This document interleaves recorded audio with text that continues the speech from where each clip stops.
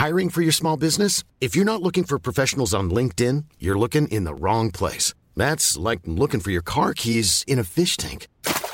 LinkedIn helps you hire professionals you can't find anywhere else, even those who aren't actively searching for a new job but might be open to the perfect role. In a given month, over 70% of LinkedIn users don't even visit other leading job sites. So start looking in the right place. With LinkedIn, you can hire professionals like a professional. Post your free job on linkedin.com/people today. Here's a cool fact. A crocodile can't stick out its tongue. Another cool fact, you can get short-term health insurance for a month or just under a year in some states. United Healthcare short-term insurance plans are designed for people who are between jobs, coming off their parents' plan, or turning a side hustle into a full-time gig. Underwritten by Golden Rule Insurance Company, they offer flexible, budget-friendly coverage with access to a nationwide network of doctors and hospitals. Get more cool facts about United Healthcare short-term plans at uh1.com.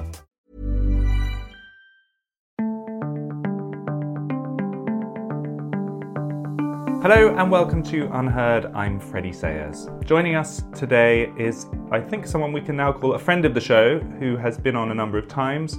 He is a best-selling author and many of you will no doubt be familiar with him. His name is Douglas Murray. Hi, Douglas. Hi, Freddie. Very good to be with you.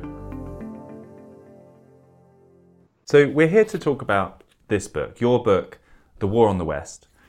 Except the war you are talking about is a war of ideas. It's about religion and culture and history and what you see as an anti-Western tilt to the way we understand those things. But meanwhile, in the past 6 or 8 weeks, something very significant has happened, which is there's a real war suddenly going on. Doesn't that change the way we think about those things? Yes, a war on the outskirts of Europe. I mean, it's an extraordinarily important event, of course. I mean, it feels like the end of a sort of post-Cold War era. People are being reminded, as I think it was Whittaker Chambers said, that the monsters are real. You know? And it's shown, I mean, not many people have commented upon this, I think, but it's shown much more unanimity than we might have expected, that the West is actually capable of rallying against a real threat. And I think before Vladimir Putin invaded Ukraine, people would have been surprised by that, I think.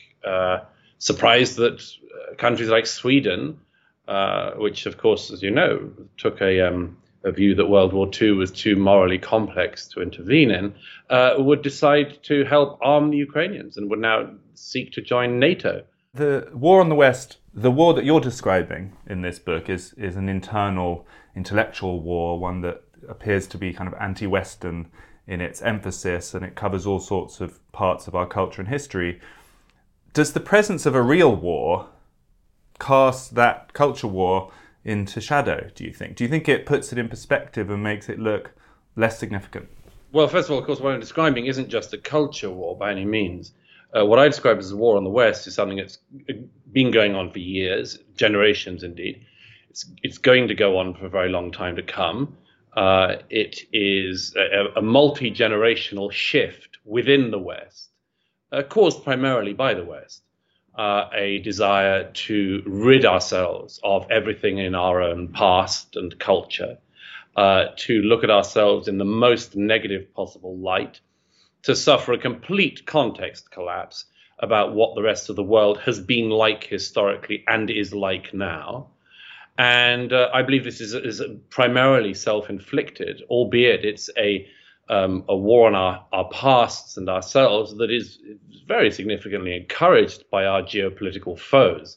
My own observation is that very serious interjections of other things around the world have not so far been capable of stalling this constant self-evisceration of the West to the West.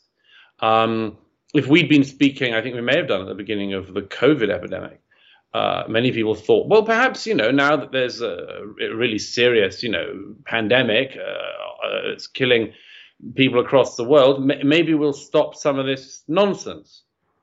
No such thing happened.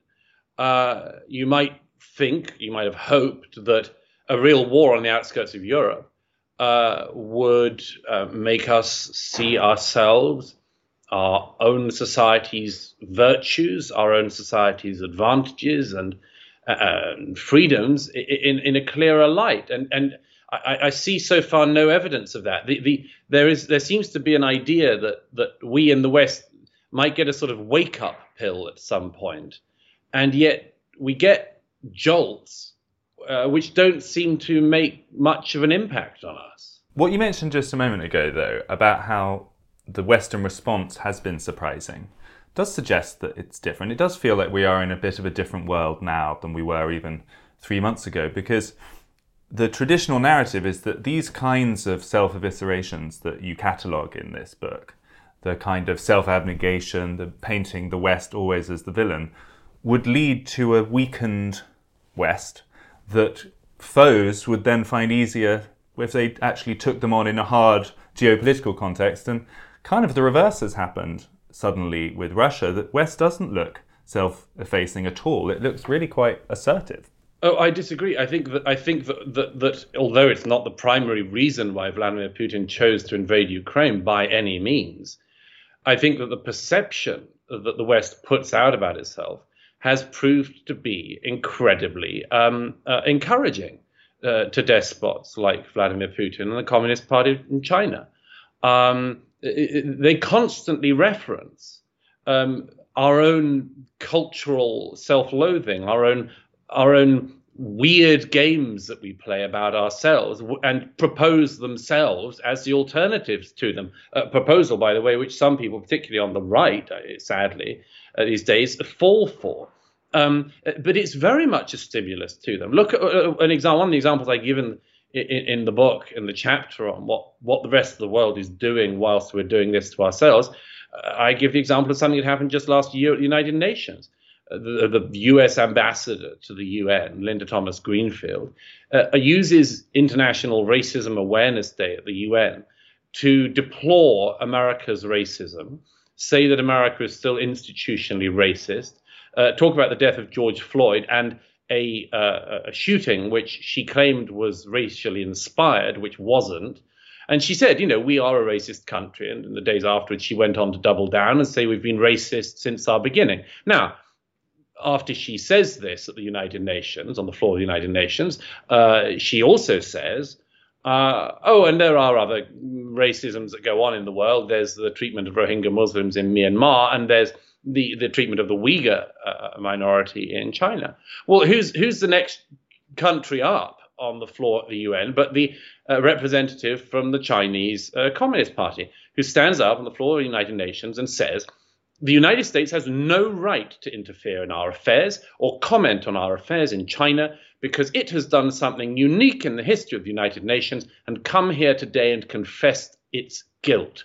So since you have done something unprecedented and come to the United Nations, America, and said you're guilty and have been from the beginning, you have no right to tell us anything.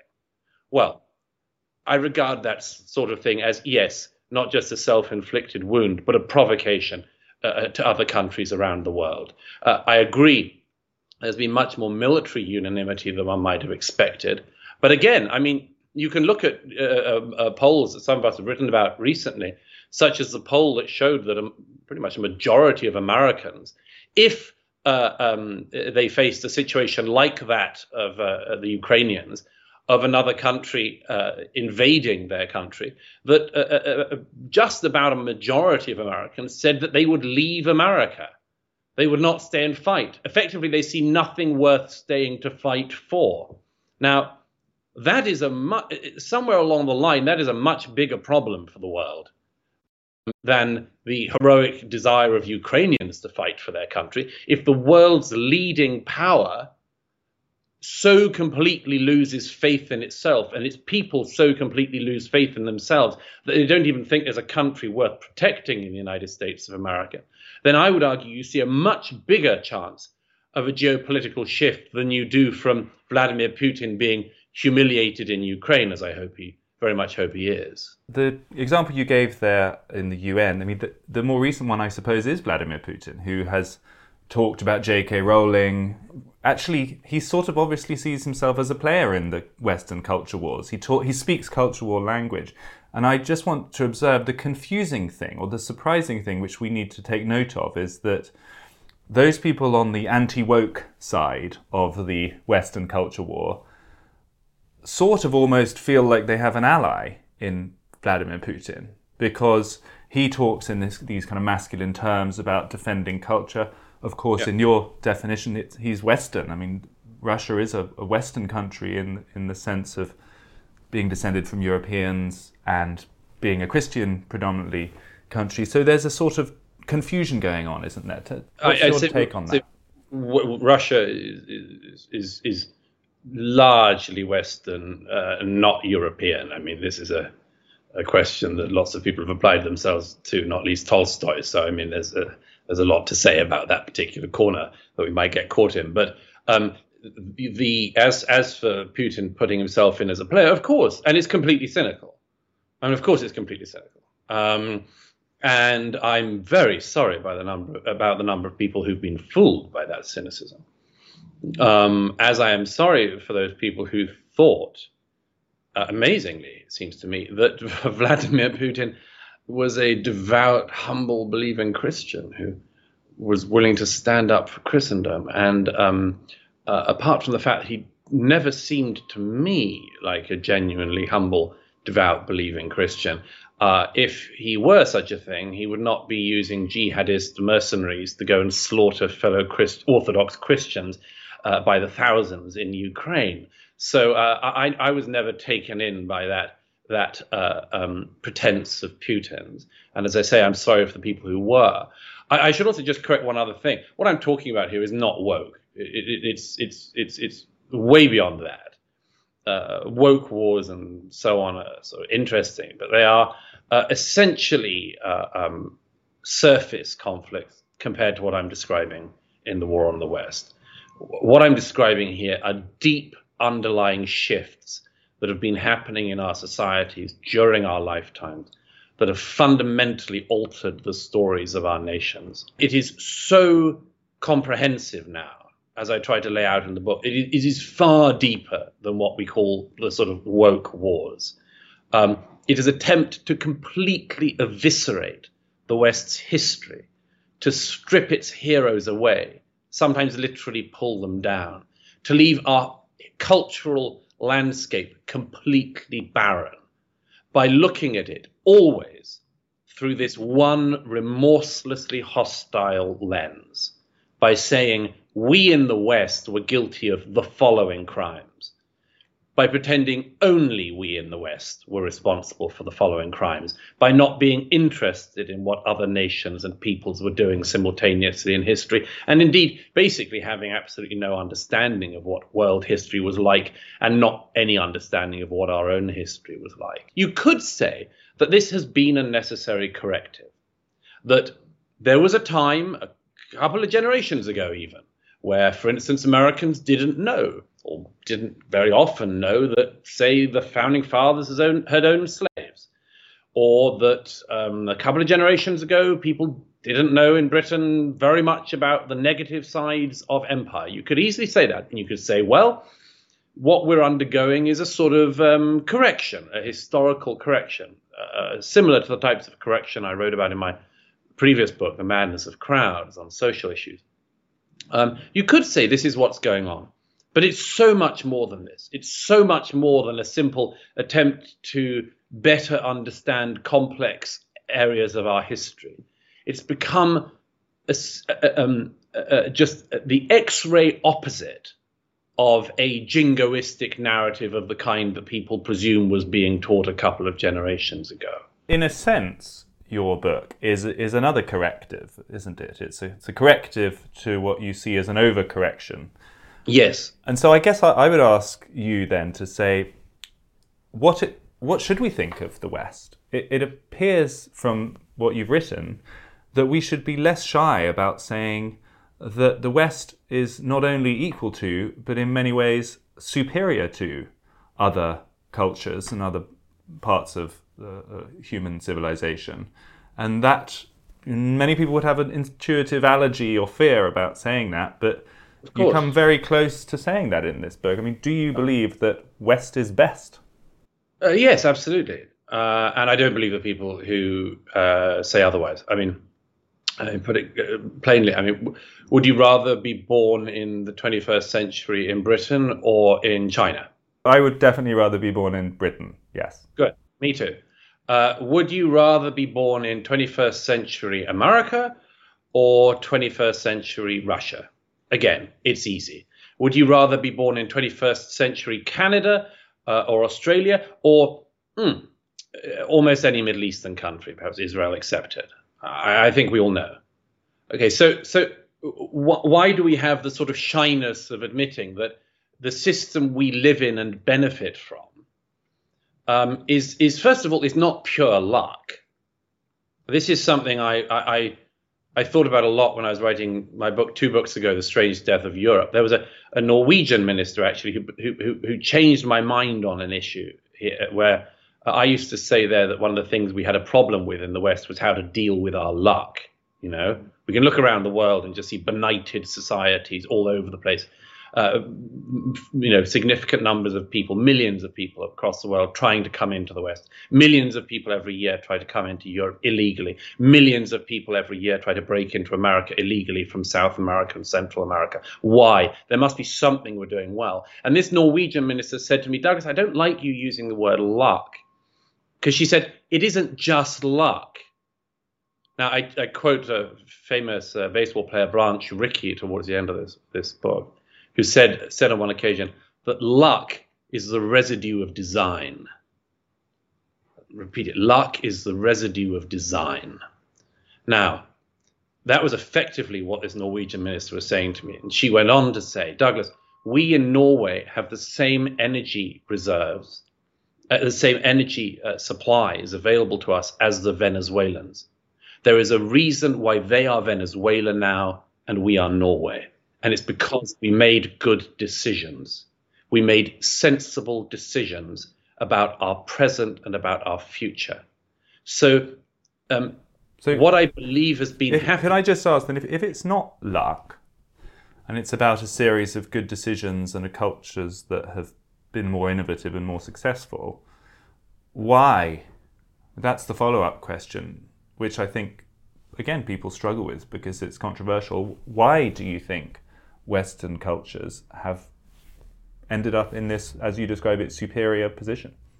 There's an awful lot of reasons. I mean, a lot of it is just what our ancestors did, realizations they came to. An awful lot, I mean, for instance, in the success of the West has depended on the scientific method finally taking root and being recognized as being correct, not because we came up with it, but because it works. You know, the recognition that mathematics was not some kind of preserve of white people or a discovery by white people. It was a discovery that all sorts of people had contributed to, not least the Arabs. But the reason why the mathematical process should be in place was because it works. Now, one of the reasons, one of the things I say towards the end of the book is we've been effectively in a period of being polite about all of this. We've been polite in saying these sorts of things because we don't want to come across, quite rightly, as being jingoistic, or we don't want to make people feel bad and all sorts of things like that. We don't want to come across badly to the world. But there's a limit to that, in my view. There's a limit to the courtesy that you need to extend to people. But as I say at one point towards the book's close, let's be honest about it. You know, when you get a global pandemic, nobody goes to First Nations peoples or the Aboriginal communities of Australia and says, can you help us come up with a vaccine? Nobody does. And nobody trying to solve a mathematical problem goes for First Nation wisdom and says, I wonder if you could help us solve this problem through your other ways of knowing. Now, this isn't at all a frivolous point. Mathematics in the United States, as we speak, in schools, is being torn apart by teaching unions and others who are claiming that there is not just mathematics as in right answers and wrong answers, but white mathematics, which puts a ridiculous emphasis on correct answers, like they claim incredibly racistly that they put a correct emphasis on things like punctuality. But they claim that non-white people have some special intuition about mathematics, which doesn't necessarily come to the same answers, but constitutes, quote, other ways of knowing. Well, I'm sorry, but we have to call time on this nonsense for the sake of people of all backgrounds and all nations.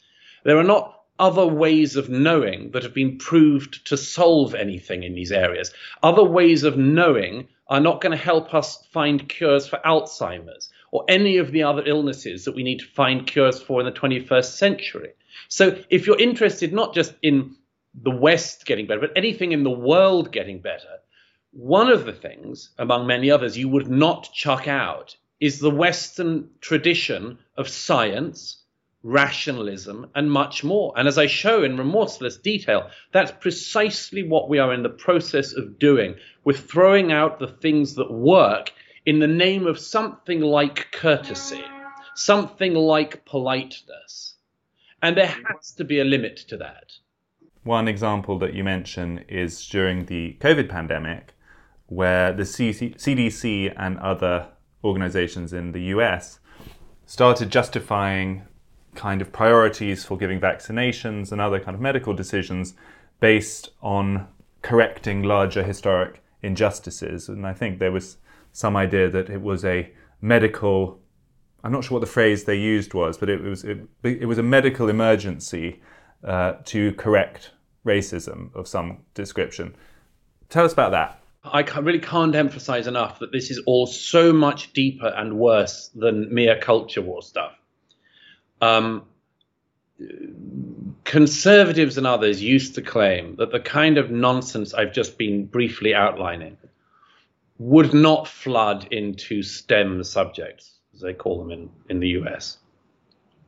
That the sort of deconstructionist, relativistic tendencies that came up from theory in the 60s onwards and so on would become a sort of stupid preserve of the humanities, and people would write unread books about this in terms of literature or critical thinking and so on, but never thought that these movements, including in the end the movement that calls itself anti-racism, which has become anti-whiteness, that these movements would flood into, for instance, medicine.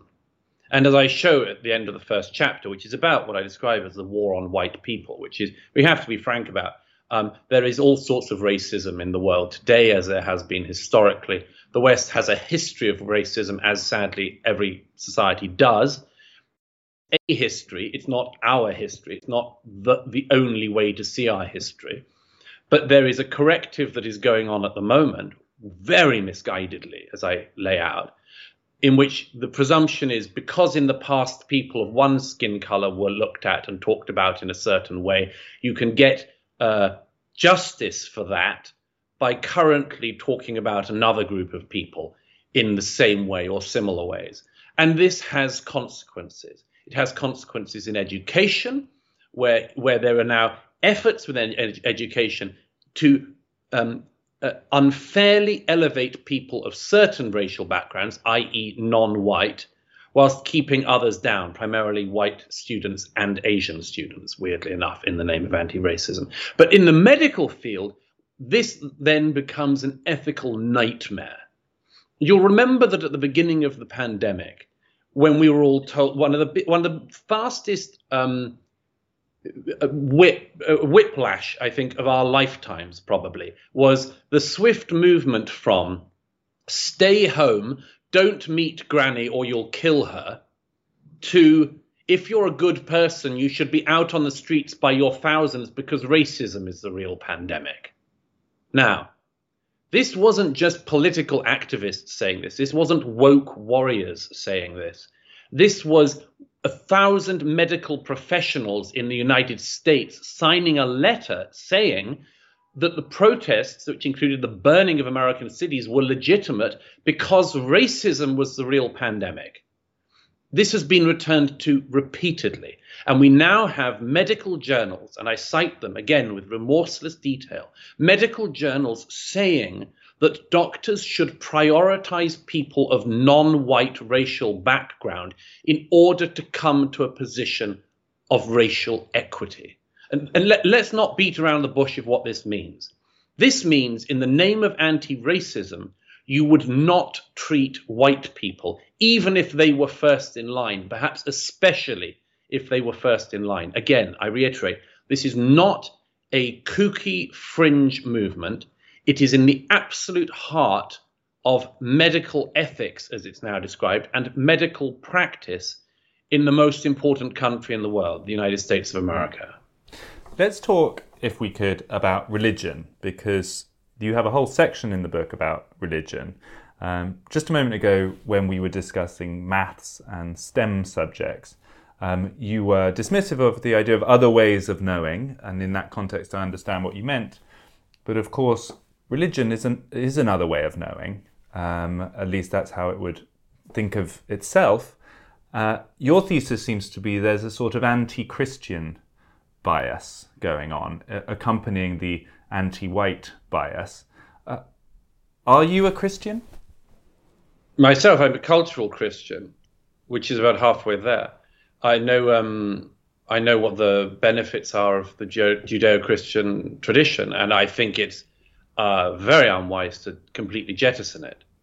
That's a conclusion I came to many years ago. I believe that it's a great mistake to think that you can sit happily on a branch whilst soaring at the root of the tree. But in a way, what's more important than that, or what's less often said, and what I try to explain in the book, is that one of the giveaways of the war on the West at the moment is the fact that the war is not just on that tradition, it's on the secular tradition of the West as well. It's on the Enlightenment tradition of the West. As we speak, there is not a figure of the European Enlightenments who has not been put through this rancid spin cycle of vengeance. Every single one of them has been brought down in recent years. Immanuel Kant, John Stuart Mill, David Hume, Voltaire. So we're talking, as I tried to explain at the beginning, we're talking about something which is totalistic in its desire to destroy every part of the foundations of the Western tradition. You can tell that when you see that the religious tradition and the secular traditions of the West are both in the lines of fire in equal measure. It does bring us a little bit back to the Ukraine story, because immigration, which is normally quite a clear-cut political argument, has once again been made a bit more complicated by this Ukraine story, because suddenly there are people on the right who are very keen on large numbers of refugees coming from Ukraine, based on the fact that they are Christian and that they share the cultural basis of what would be their host country, and therefore the people on the right are keen on them. Where do you stand on that? Do you think that should be a factor? And do you think countries like the UK should open their arms to large numbers of Ukrainian refugees? First of all, I dispute what you said originally, which was that immigration is ever a clear subject. I think quite the opposite. I think it's probably the murkiest, worst discussed subject in Britain or any other country. I wrote about The Strange Death of Europe. I mean, almost nobody in Britain is willing to discuss or even think about immigration seriously or honestly. I can count on one hand the number of people who are. It's filled with lies, it's filled with untruths and half-truths and pretenses that we do things that we don't do. So well, let's correct that right now then, Douglas. What is the serious and truthful answer to the question, should the Christian culture of a country like Ukraine be a factor in whether we accept them as refugees? It certainly should be a factor. I'm not in favour of large numbers of refugees from Ukraine being brought into Britain, not least because it's highly ineffective. Various people, I mean, the usual monomaniacs, it has to be said, who still haven't recovered from their hangover of 2016, have been saying in recent days, have been trying to say that there's something deeply sinister about the fact that Britain hasn't taken in as many refugees from Ukraine as, say, Poland or Hungary. And I mean, I assume these people have never looked at a map. But there is nothing unusual about the fact that most refugees from a war zone are going to end up in the countries beside their country, the country they're fleeing from. It's been shown, not least by, sorry, I sound like I'm absolutely obsessed with Sweden today, and I don't mean to. I don't mean to be. I'm happy that you are, as a half Swede. Pandering to my host here. But a very distinguished Swedish demographer showed a number of years ago, Tina Salandanji, that it costs something like 100 times more to transport somebody from the country that they're fleeing to a country in Europe, for instance, than it does to keep them in the environment around the country they're fleeing from. So it's enormously economically wasteful. That's the first thing. To fly, I mean, never mind hundreds of thousands of Ukrainians to, say, Britain or Scandinavia or France. It makes very little sense, because you could do very much more and be more economical in what you do by assisting people in camps in the neighboring countries. That's the first thing. So the people who say we need to take in more Ukrainian refugees, I'm afraid many of these people are high. Millions of people have lost weight with personalized plans from Noom. Like Evan, who can't stand salads and still lost 50 pounds. Salads generally for most people are the easy button, right? For me, that wasn't an option. I never really was a salad guy. That's just not who I am. But Noom worked for me. Get your personalized plan today at Noom.com. Real Noom user compensated to provide their story. In 4 weeks, the typical Noom user can expect to lose 1 to 2 pounds per week. Individual results may vary. This is Paige, the co-host of Giggly Squad, and I want to tell you about a company that I've been loving, Olive & June. Olive & June gives you everything that you need for a salon-quality manicure in one box. And if you break it down, it really comes out to $2 a manicure, which is absolutely insane. It's also so easy to get salon-worthy nails at home with Olive & June. The difference between how your nails used to look when you did them yourself and now with the Mani system is a complete game changer. The best thing about Olive & June, too, is it's a quick dry. Dries in about 1 minute, lasts for 5 days, and full coverage in up to 1 to 2 coats. Visit oliveandjune.com/perfectmani20 for 20% off your first system. That's oliveandjune.com/perfectmani20 for 20% off your first system. It's that time of the year. Your vacation is coming up. You can already hear the beach waves, feel the warm breeze, relax, and think about work. You really, really want it all to work out while you're away. Monday.com gives you and the team that peace of mind. When all work is on one platform and everyone's in sync, things just flow. Wherever you are, tap the banner to go to Monday.com. Quality sleep is essential. That's why the Sleep Number Smart Bed is designed for your ever-evolving sleep needs. Need a bed that's firmer or softer on either side? Helps you sleep at a comfortable temperature? Sleep Number Smart Beds let you individualize your comfort, so you sleep better together. J.D. Power ranks Sleep Number number 1 in customer satisfaction with mattresses purchased in-store. And now, save 50% on the Sleep Number Limited Edition Smart Bed for a limited time. For J.D. Power 2023 award information, visit jdpower.com/awards. Only at a Sleep Number store or sleepnumber.com. On the hope that this is this generation's Kindertransport, they sort of want to cover themselves in the rightful glory that people feel for saving Jews in World War II. This is nothing like that situation. It's an appalling situation in Ukraine, but it is not that. So, of course, the neighboring countries should be bearing the burden, and we in Britain and other countries like America should be doing everything they can to help those countries in that burden. But the second thing, obviously, is these people, unlike the migrants who came into Europe in, for instance, 2015, these people will largely be wanting to return home after the conflict is over. The Ukrainians who are leaving, there's no evidence that they actually just want to move to other parts of the world by their millions. They want to be in their homes. They want to be at home, and they will want to rebuild their country after this terrible war.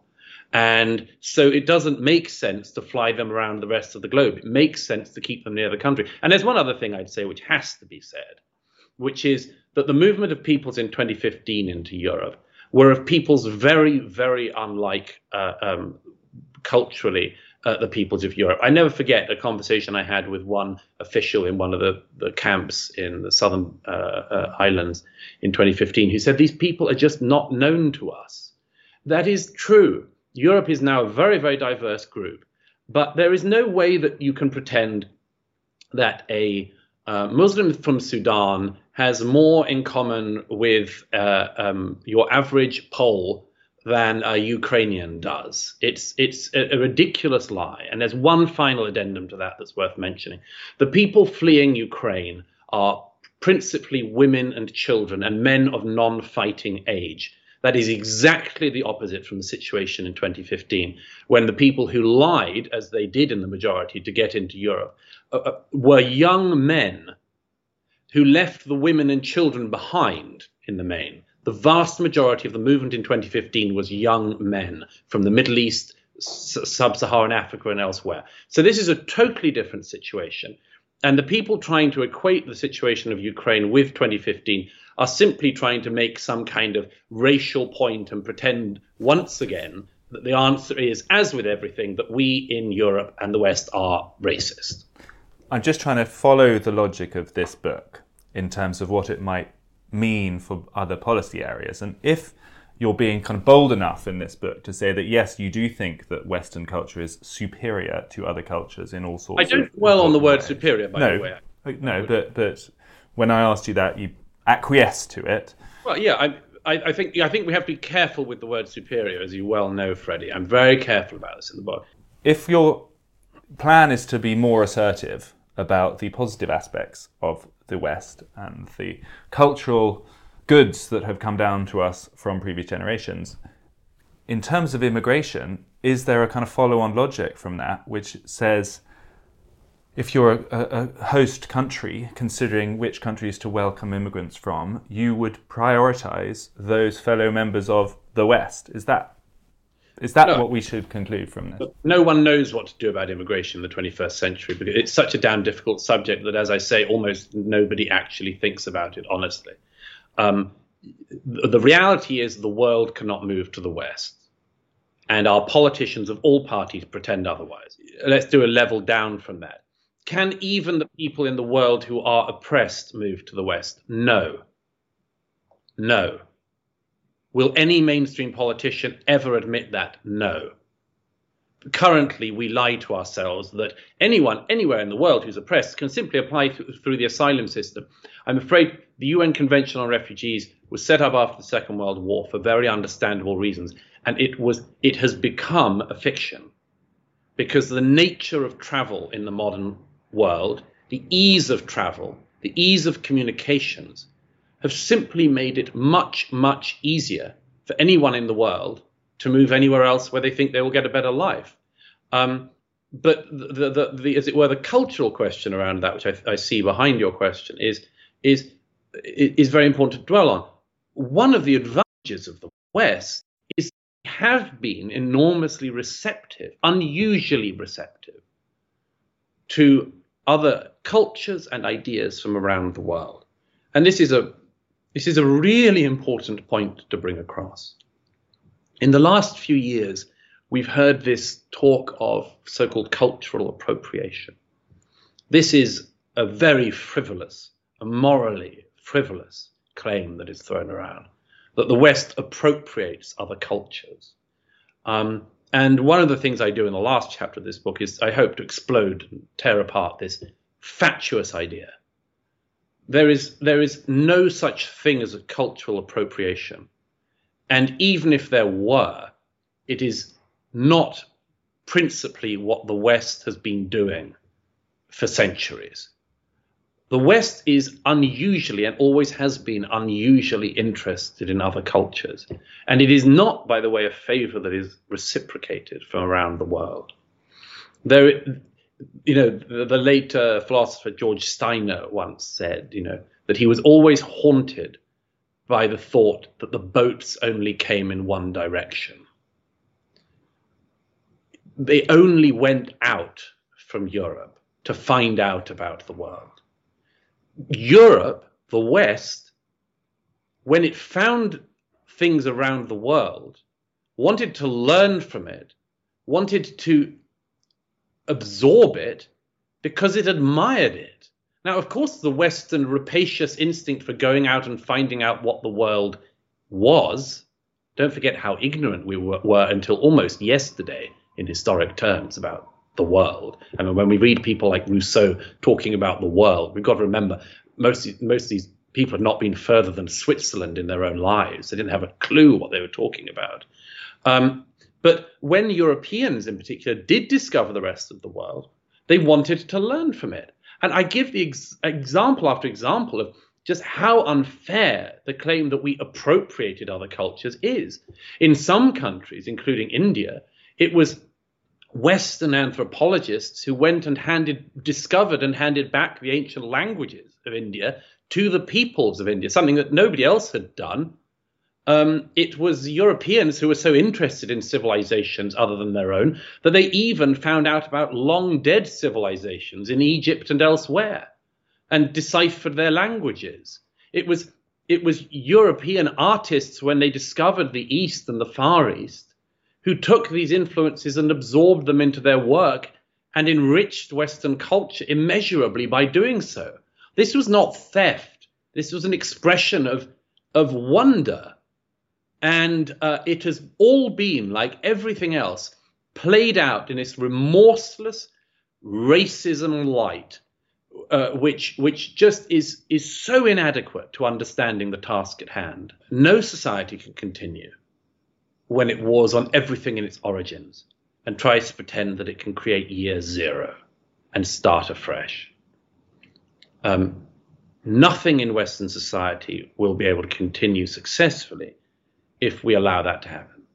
If we strip away our heroes. I mean, we haven't touched on this yet, but as you know, one of the chapters is on history and the way in which we've eviscerated the historical landscape.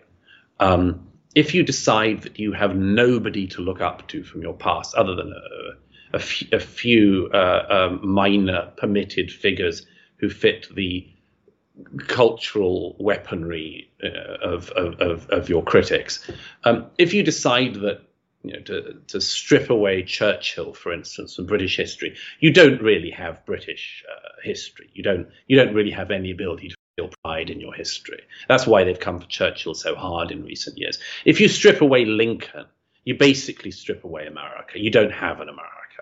If you go for the Founding Fathers, there's nothing much left once you've taken out the Founding Fathers and both sides in the Civil War and pretty much everyone since. And so this is a real problem because you end up with a completely emptied historical and political landscape.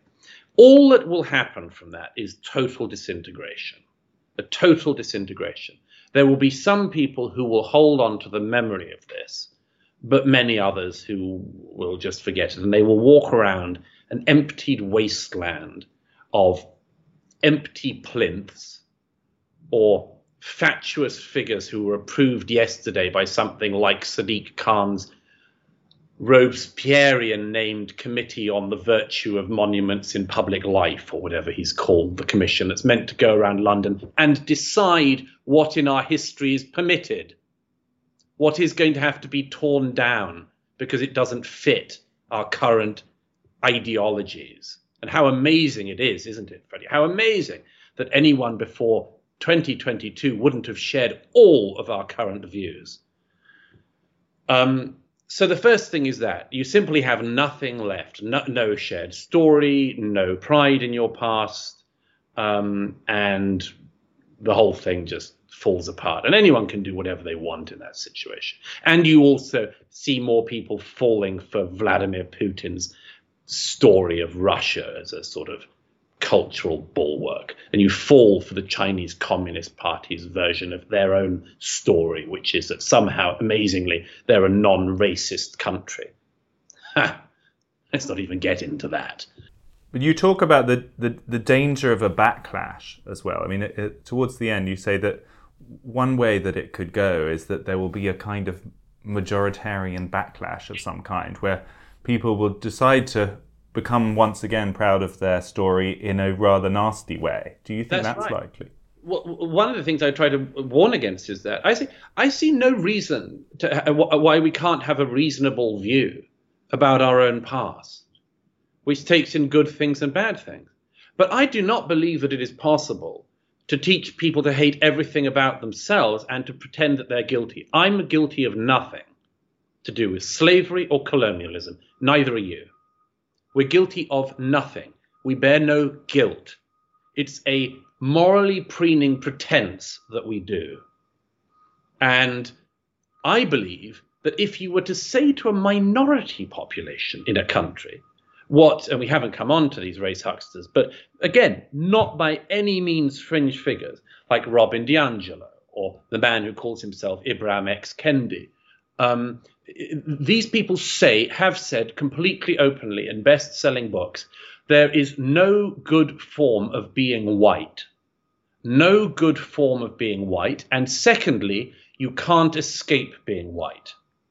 So you're locked forever, if you're white, in being evil. Now, if you were a minority population in a country, I think that would be a very hard thing to persuade a minority to go along with, to believe, to act upon, to pretend that throughout your life the best thing you can do is to be born, realize that you're evil, and then slide and sidle out of life having hopefully not been noticed.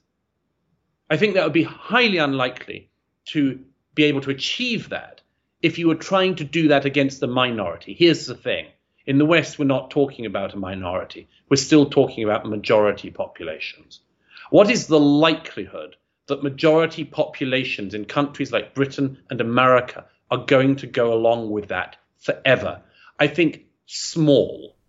Let me give an example of the lack of maybe. But so what happens when they cease to go along with it? That's what I'm trying to find out. What does that look like? There's several ways, and what I sketch out in the book what a reasonable estimation of ourselves and our past would look like. What I'm afraid is that the so-called anti-racists, who are, of course, just racists at this stage, the people like Kendi, the people like DiAngelo, are going to push white people who never previously needed to or felt any desire to identify as white into identifying themselves as white against other groups. We've discussed this before on Unheard. There are certain games you can see already emerging in that. The renewed interest in hereditary traits like IQ differentials is one of the early warning signs that some white people are getting ready for a kind of backlash against this. So I can completely see the delineation of a backlash against it. And it would be inevitable if the new racists don't ease up on what they're doing. I'm very much hoping that that's not the case. And what I'm trying to say to people, and try to hand people, is a reasonable estimation of themselves and of their pasts. One in which we can understand things that we have done which were bad, which we now understand as bad, slavery, for instance, but also to understand that every society in history, until Britain decided to abolish slavery and then police the high seas at great cost in blood and treasure to stop slavery across the world. Before then, every society in history used slaves. Who do people think carried the stones to the Parthenon? Alcibiades himself. Every society had slaves. It was our societies that were the first to realize that it was morally abhorrent. So, get our understanding of ourselves in context. Realize that, yes, racism exists in our societies. It's not the story of our society. It's not the sole lens through which to look at our history or our present. Be able to appreciate other cultures, but don't feel the need to do so at the cost of ever appreciating anything about the culture you've inherited yourself. That would be a start. Do you think we've seen real-world signs of this backlash starting already? Do you think, for example, the government in Hungary is behaving like that? Do you think the Trump government that's no longer there was an early sign of this? What about the election in France that is happening in pretty much today? Yeah, I think these are much more some type of political backlash, of course. I mean, Trump was a very ugly, crude weapon that the American public were offered to hit and kick at the balls of the people who'd been insulting them for many years. Not just on cultural issues, on economic issues as well. But it was a very big factor in that. Of course, again, most people want to be able to think well of themselves. It's quite a small proportion of society that's made up of actual masochists. Most people would like a reasonable view of their history in which they were allowed to feel some pride and not be kicked at repeatedly and told that they're privileged by dint of their skin color and told that they must feel sad and guilty about their skin color for the rest of time and all sorts of other things. Of course, these are all versions of a sort of political backlash. I don't see anything surprising about that. The one thing I'm surprised about is that it hasn't been worse so far. Well, I'm going to end where we started, which is looking at what's happening between Russia and Ukraine and trying to tie these things together because they do seem connected. That in a sense, the backlash you're predicting, which would be a sort of distorted version of a newly assertive culture that is planning to be proud of its supposed either superiorities or strength over other cultures, masculine, unafraid of political correctness. These are the kinds of things we're witnessing in the Putin regime. So do you think, in a way, that what we're seeing from Vladimir Putin in Russia is a kind of fast forwarding or some sort of conclusion of these kind of culture war and deeper intellectual battles, and we should take a kind of domestic lesson from it? First of all, no, I don't recognize the list you just gave out. The list you just gave out is not a list that I would give out. It's a slightly distorted version of a list that I would say of what I think needs to be recaptured. I don't think I use any of the terms you just used. Okay. But well, let's just get this accurate then. So the chapter of the book, religion. I mean, Putin, as you correctly say, one wouldn't expect him to be a model Christian, but there's a lot of talk of the Orthodox Church, and it's part of the narrative he employs. But you'd be a fool to believe that. You'd be a fool to believe that. But he's using the rhetoric, right? He's using the rhetoric of a civilization state. He's using the rhetoric of shared religion and cultural strengths to prosecute his ends. He's using a couple of things like that to cover over the fact that he has run an oligarchic, kleptocratic, thieving society in which he has managed to ransack the wealth of the country and claim that only other people have done it. He's even corrupted the Orthodox Church, not for the first time in history, admittedly. But, you'd be a fool to believe that that's actually Vladimir Putin, any more than you'd be a fool to believe that Vladimir Putin actually cared about anything other than his own accruing of vast wealth. I'm not willing to see these very important issues seen through the prism of Vladimir Putin any more than I'd be willing to see them seen through the prism of Donald Trump. I'm not suggesting you're endorsing or agreeing with him. I'm rather asking whether the warnings that you give about a potential future in which a distorted version of these ideas becomes newly assertive and the result is really quite dangerous, whether that some of that we actually see in real life happening before our eyes in Russia. But what he has done is to appeal to very, very deep instincts within the Russian people. Okay? And there is some similarity there in that he recognizes that the Russian people felt humiliated to a great extent, not just in the 90s, but by the 90s, by what happened under Yeltsin. by the fact that, having thought that they were an incredibly important, perhaps the most important and powerful country in the world, they discovered that they couldn't do anything. What part of Putin's, unfortunate genius as a leader was to recognize some of these things and to play a version of them to the Russian people, to present himself as the great hero, the great bare-chested warrior, and much more. But that isn't to say that people aren't desiring to have pride. It's to point to the fact that that is a very deep instinct in people, to feel some kind of solidarity and pride in their country. And when that pride is seen to be or felt to be trampled upon, very dangerous things can happen. And when dangerous people like Vladimir Putin recognize this and then take it in a terrible direction, even worse things happen. And you can make all sorts of claims and lies on the top of that.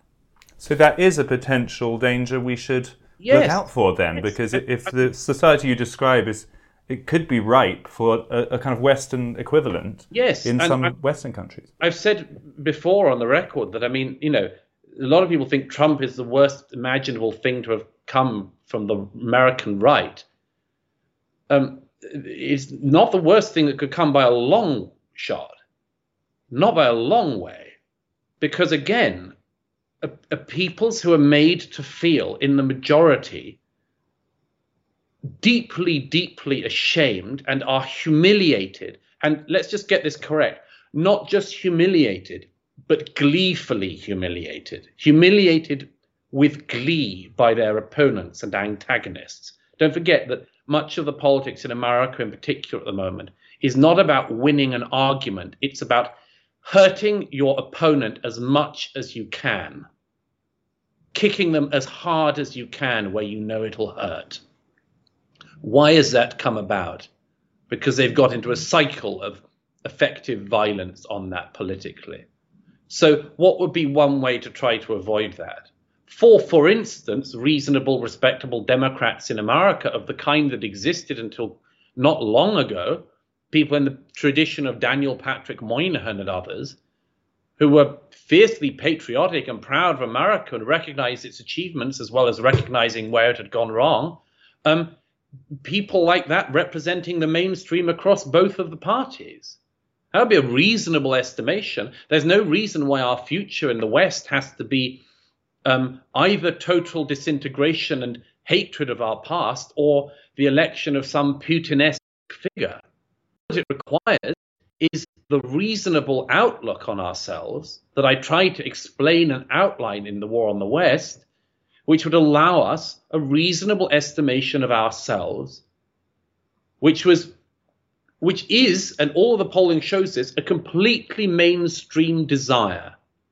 We have people in societies like Britain who keep wanting to kick us again and again where it hurts.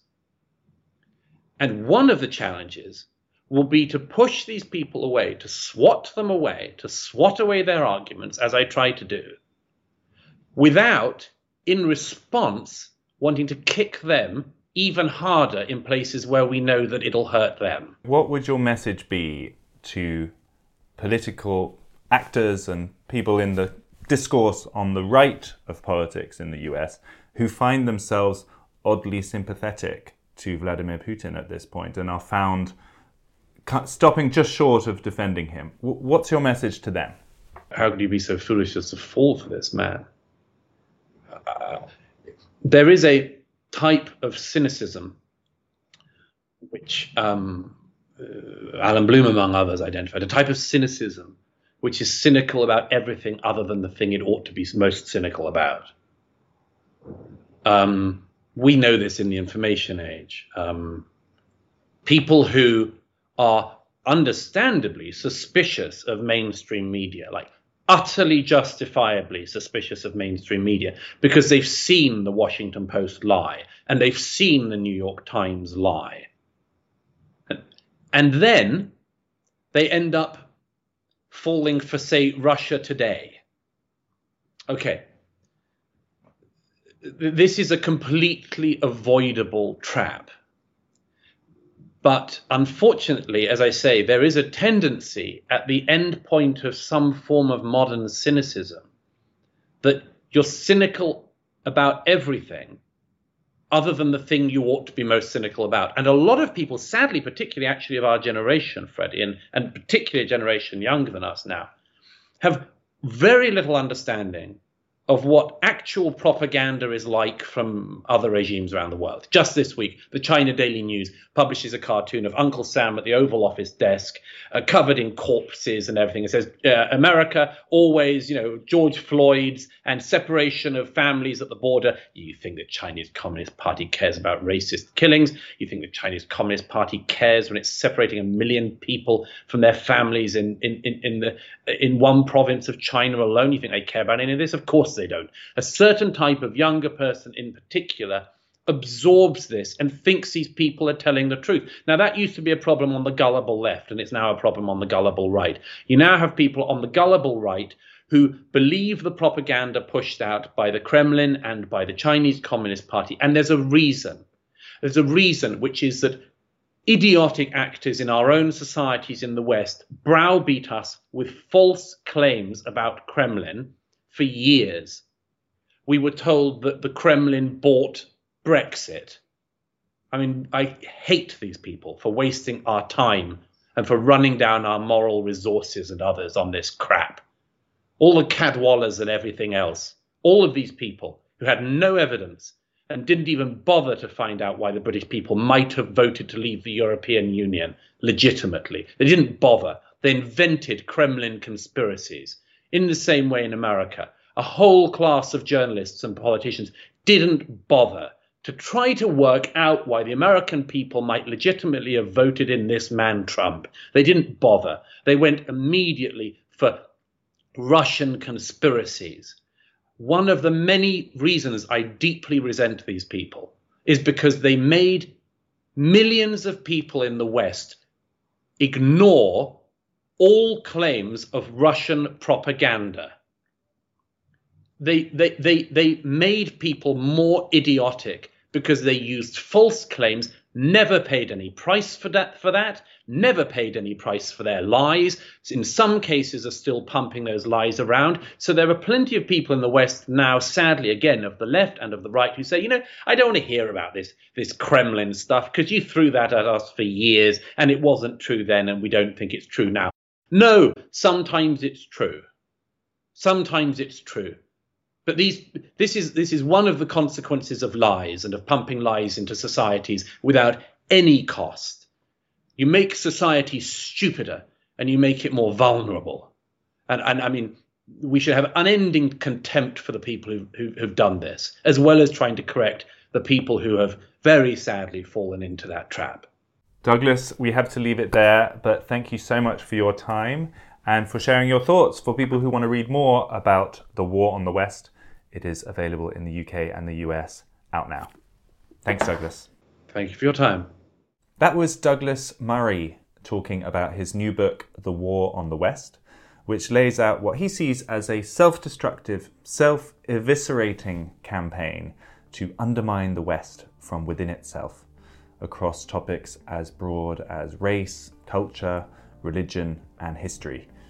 Well, suddenly in the past 6 weeks, that war has come face to face with a very real and present war in Ukraine. And instead of the one simply putting the other into the shade, what we discussed there is how the two battles are deeply connected, intertwined. Vladimir Putin, the American right, the culture war, the battle on the ground, all seems to be part of a bigger single conversation.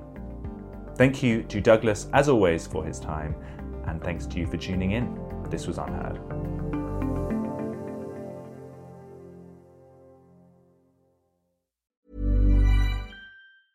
Hey, it's Paige DeSorbo from Giggly Squad. High quality fashion without the price tag. Say hello to Quince. I'm snagging high-end essentials like cozy cashmere sweaters, sleek leather jackets, fine jewelry, and so much more. With Quince being 50 to 80% less than similar brands. And they partner with factories that prioritize safe, ethical, and responsible manufacturing. I love that. Luxury quality within reach. Go to quince.com/style to get free shipping and 365-day returns on your next order.